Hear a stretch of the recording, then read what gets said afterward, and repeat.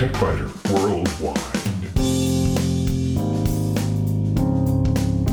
It's the High Tech Podcast in plain English with an hour's worth of news in about 20 minutes. That's because we leave out the commercials, the station breaks, the sports, and most of the jingles.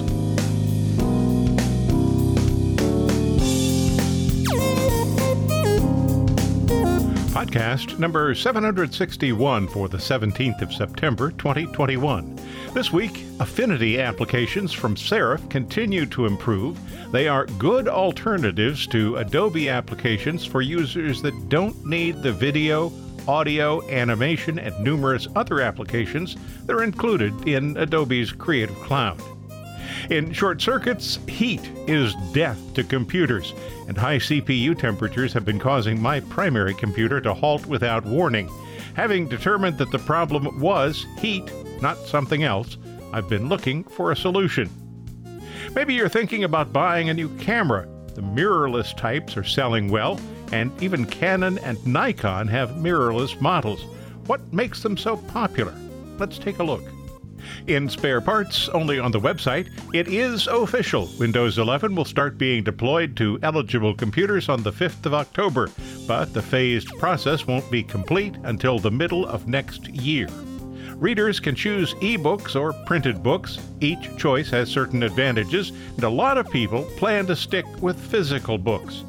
And 20 years ago, I was in Boston on the 11th of September 2001. Being unable to go anywhere, we continued with the Corel World Conference as I tried to figure out how to get home when the event ended.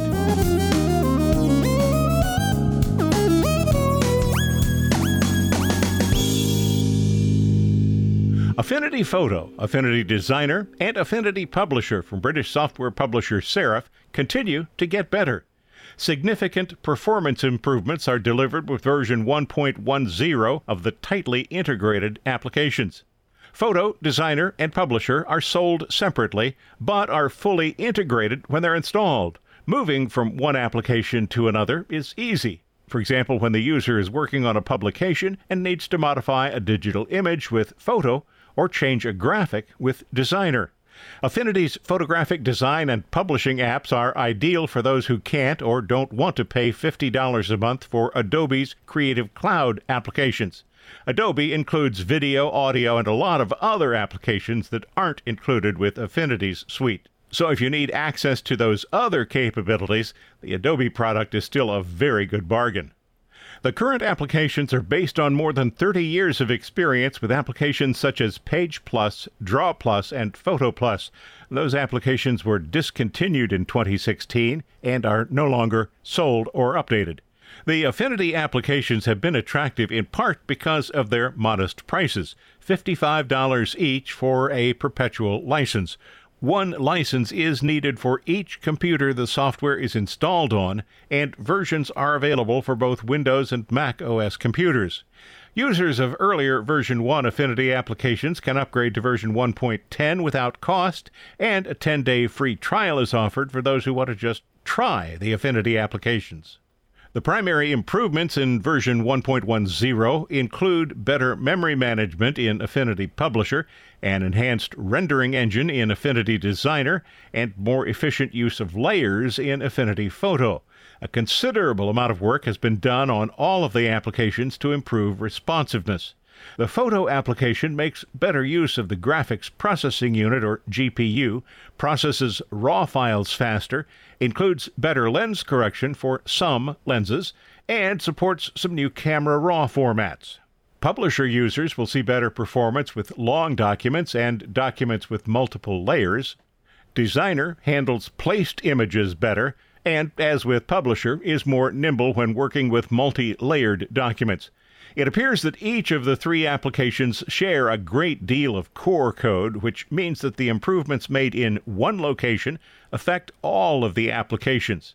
It also means that developers can update the code base more efficiently, and that users will see standard responses across all three applications. Memory management was a primary area of focus for Publisher. Code was completely rewritten so that documents load faster and can be manipulated more easily. Serif says the updated apps represent the biggest performance ever for them, and updates will benefit all users regardless of whether they're working on Mac OS, Windows, or iPad OS. You can find additional details and release notes on the Affinity website. There's a link from the TechBiter Worldwide website. The primary use for each application is indicated by its name. Affinity Photo includes live, real-time retouch tools. Editing is non-destructive, so you always have the original image.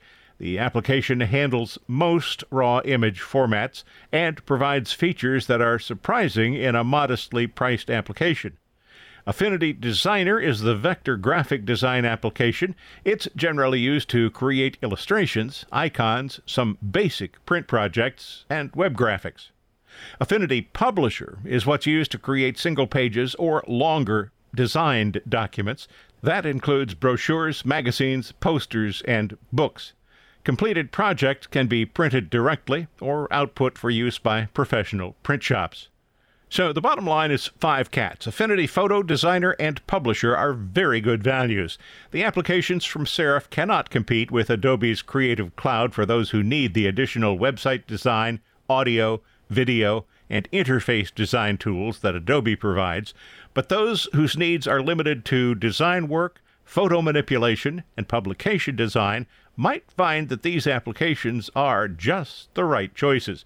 You'll find additional details on the Serif website. There's a link from the TechBiter Worldwide website, www.techbiter.com. If you find these podcasts useful, and I hope you do, might you consider a donation?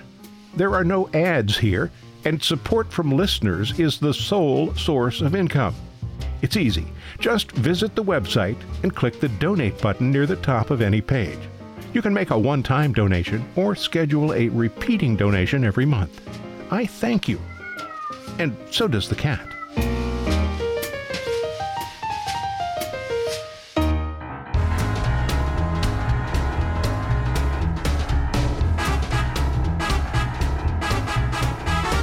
In Short Circuits, last week I described the process of finally locating the problem that had caused my primary computer to power off abruptly and without any warning. The final conclusion was that the CPU was exceeding the thermal junction maximum, or TJ max, and instead of throttling back, the CPU was simply halting. That was most of the story, but as usual, there's more, and here it is. The computer had been running hot. By that, I mean I saw daily maximum readings of 94 to 97 degrees centigrade, and the computer's maximum thermal junction specification was 100 degrees centigrade. Normal operating temperatures hovered around 75 to 85 degrees centigrade, and that is simply too hot for sustained operation. When the computer was idle, the temperature rolled back a bit to the 65 to 75 degrees centigrade range. A well-designed computer should stay under 70 degrees most of the time.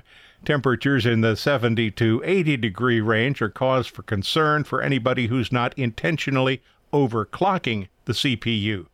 Overclocking refers to the process of running the CPU faster than its operational design speed. Anybody who does this should understand that faster operation also means faster failure. If you see temperatures in this range and the computer hasn't been overclocked, check air vents to make sure they're not blocked with cat or dog fuzz, and make sure that all of the computer's fans are operating properly. If the computer is operating in the 80 to 90 degrees centigrade range, you are heading for premature system failure. Notebook computers that are used to play resource-intensive games can run in the low 80s when the game is active, but exceeding 85 degrees centigrade is a strong danger sign. Any computer that exceeds 90 degrees regularly has a serious problem that needs to be fixed soon. Last week, I described running the notebook computer with the case open, which also gives me a third screen and better top ventilation, and also placing the computer on a bracket that raises it about 5 inches above the desk. Both of these changes work to improve air circulation.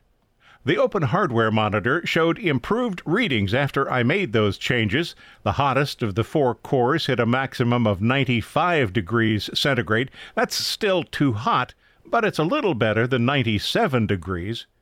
The average temperatures of the 4 cores ranged from 62 to 64 degrees centigrade, but those maximums still bothered me. So I tried making some other changes, and the hottest core, still core number 1 incidentally, has now consistently been running around 77 degrees centigrade, well within the comfort range, and the average temperature range, 55 to 59 degrees centigrade, that is a huge change for the better. That average is based on a full day of normal use, much, much better, and the computer stopped shutting down instantly. So perhaps you're wondering what magic changes I made. I have to confess that I found no documentation that suggests what I did would solve an overheating problem, and these results apply to one single computer. That said, I believe the results probably will be repeatable, but I have no proof of that. Power management tools are buried in the old-style control panel, not the newer settings area. That's where I went to make the changes.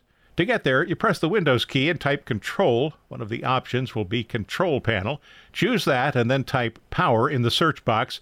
Then choose Edit a Power Plan, and then click Change Advanced Power Settings in the next dialog box you see. This will open yet another dialog box. Scroll down to Processor Power Management and click the plus sign to display the 3 associated options. Click each of the plus signs to expand Minimum Processor State, System Cooling Policy, and Maximum Processor State.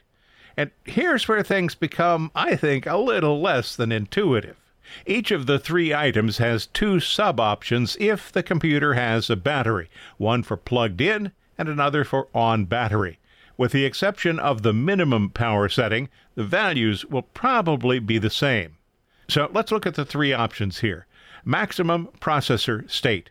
Both plugged in and on battery settings will probably be 100%. This would seem to be the most important setting. I changed both battery and plugged in values to 95%.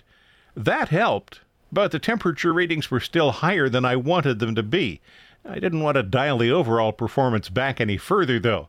At 95%, I didn't really notice any significant difference. Then minimum processor state. This is the one that seems counterintuitive. The value will be low for battery operation. For my computer, it was set at 5%. The plugged-in value was 100%. So I wondered what happens when the CPU approaches its thermal maximum. Does setting minimum processor state at 100% keep the CPU from throttling back? I left the battery value at 5%, but I changed the plugged-in value to 75%, down from 100%.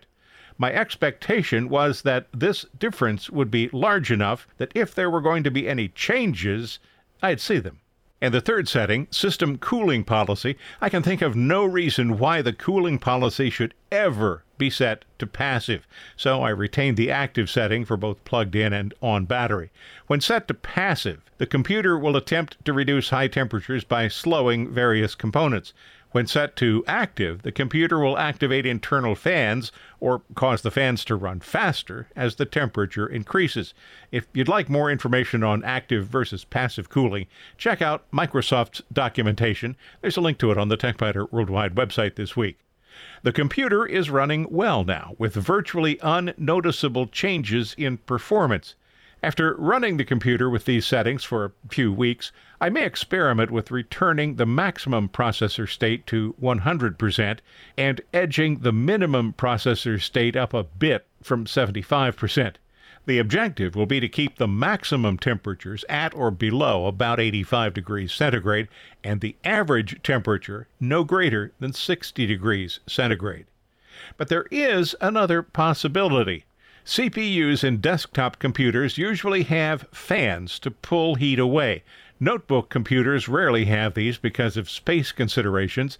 Instead, they have metal components that are used to transfer heat away. In either case, the CPU has thermal paste between the CPU and whatever device is being used to pull the heat away. The thermal paste can dry out over time and become less effective. Users can replace it. Amazon sells Arctic Silver thermal paste for about $7. Replacing the paste is easy enough if you have easy access to the CPU. The process involves removing whatever is above the CPU to pull heat away from it, cleaning the top of the CPU and the bottom of the connected device with isopropyl alcohol, applying the new paste, reseating the fan or other device, and then putting the computer back together. Desktop systems usually offer easy access to the CPU. Notebook computers will be more complex. Getting to the CPU on my primary computer would involve removing the back cover, removing the keyboard, and disassembling more of the computer than I was willing to do. The steps I took by providing better ventilation and modifying the power settings have been sufficient for me to consider the problem solved, for now. Depending on the long-term results, this may be continued. Or not.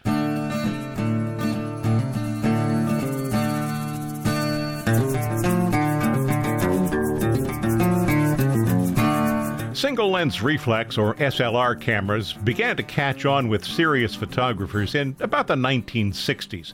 That's because they were small and light, and because the photographer was able to compose an image by seeing exactly what the film would capture. Cameras have become smaller in the past 50 years, and today's digital SLRs are seen as too big, too bulky, too heavy. But serious photographers still want something that is more adjustable than the camera in their phone. Micro Four Thirds cameras and a variety of other mirrorless cameras are filling that gap. They're called mirrorless because, well, they don't have mirrors.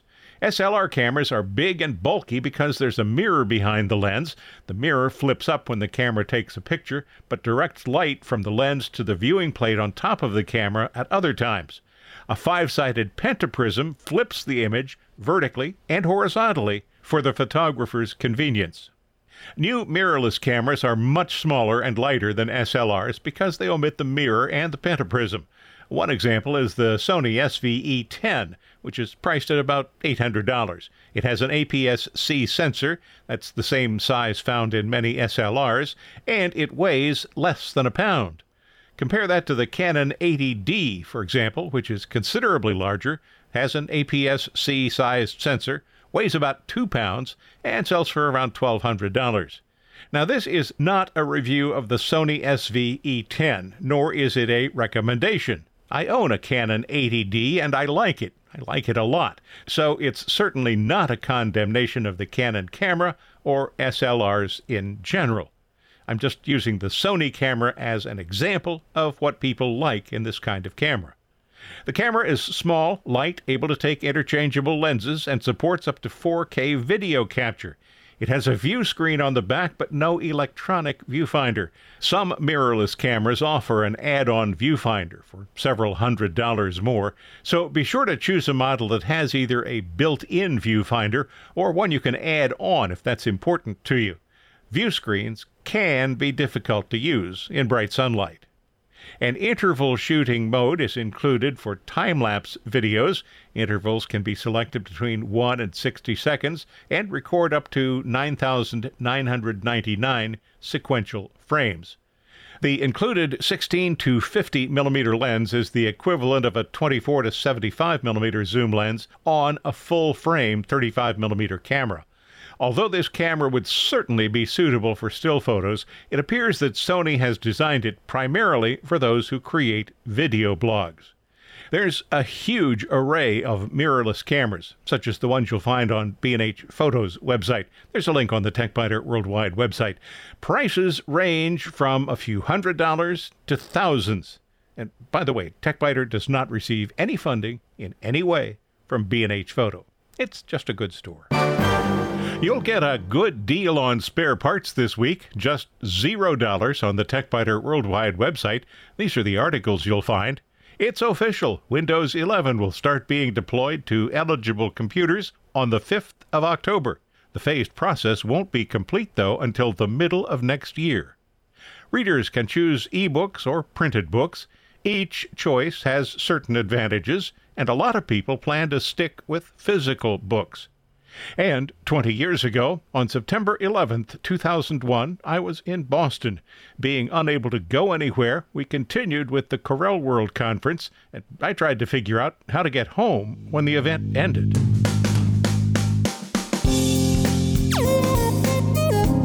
Thanks for listening to TechBiter Worldwide, the podcast with an hour's worth of technology news in about 20 minutes. I'm Bill Blinn. Be sure to check out the website, www.techbiter.com. And if you like, send me an email from there. See you next week.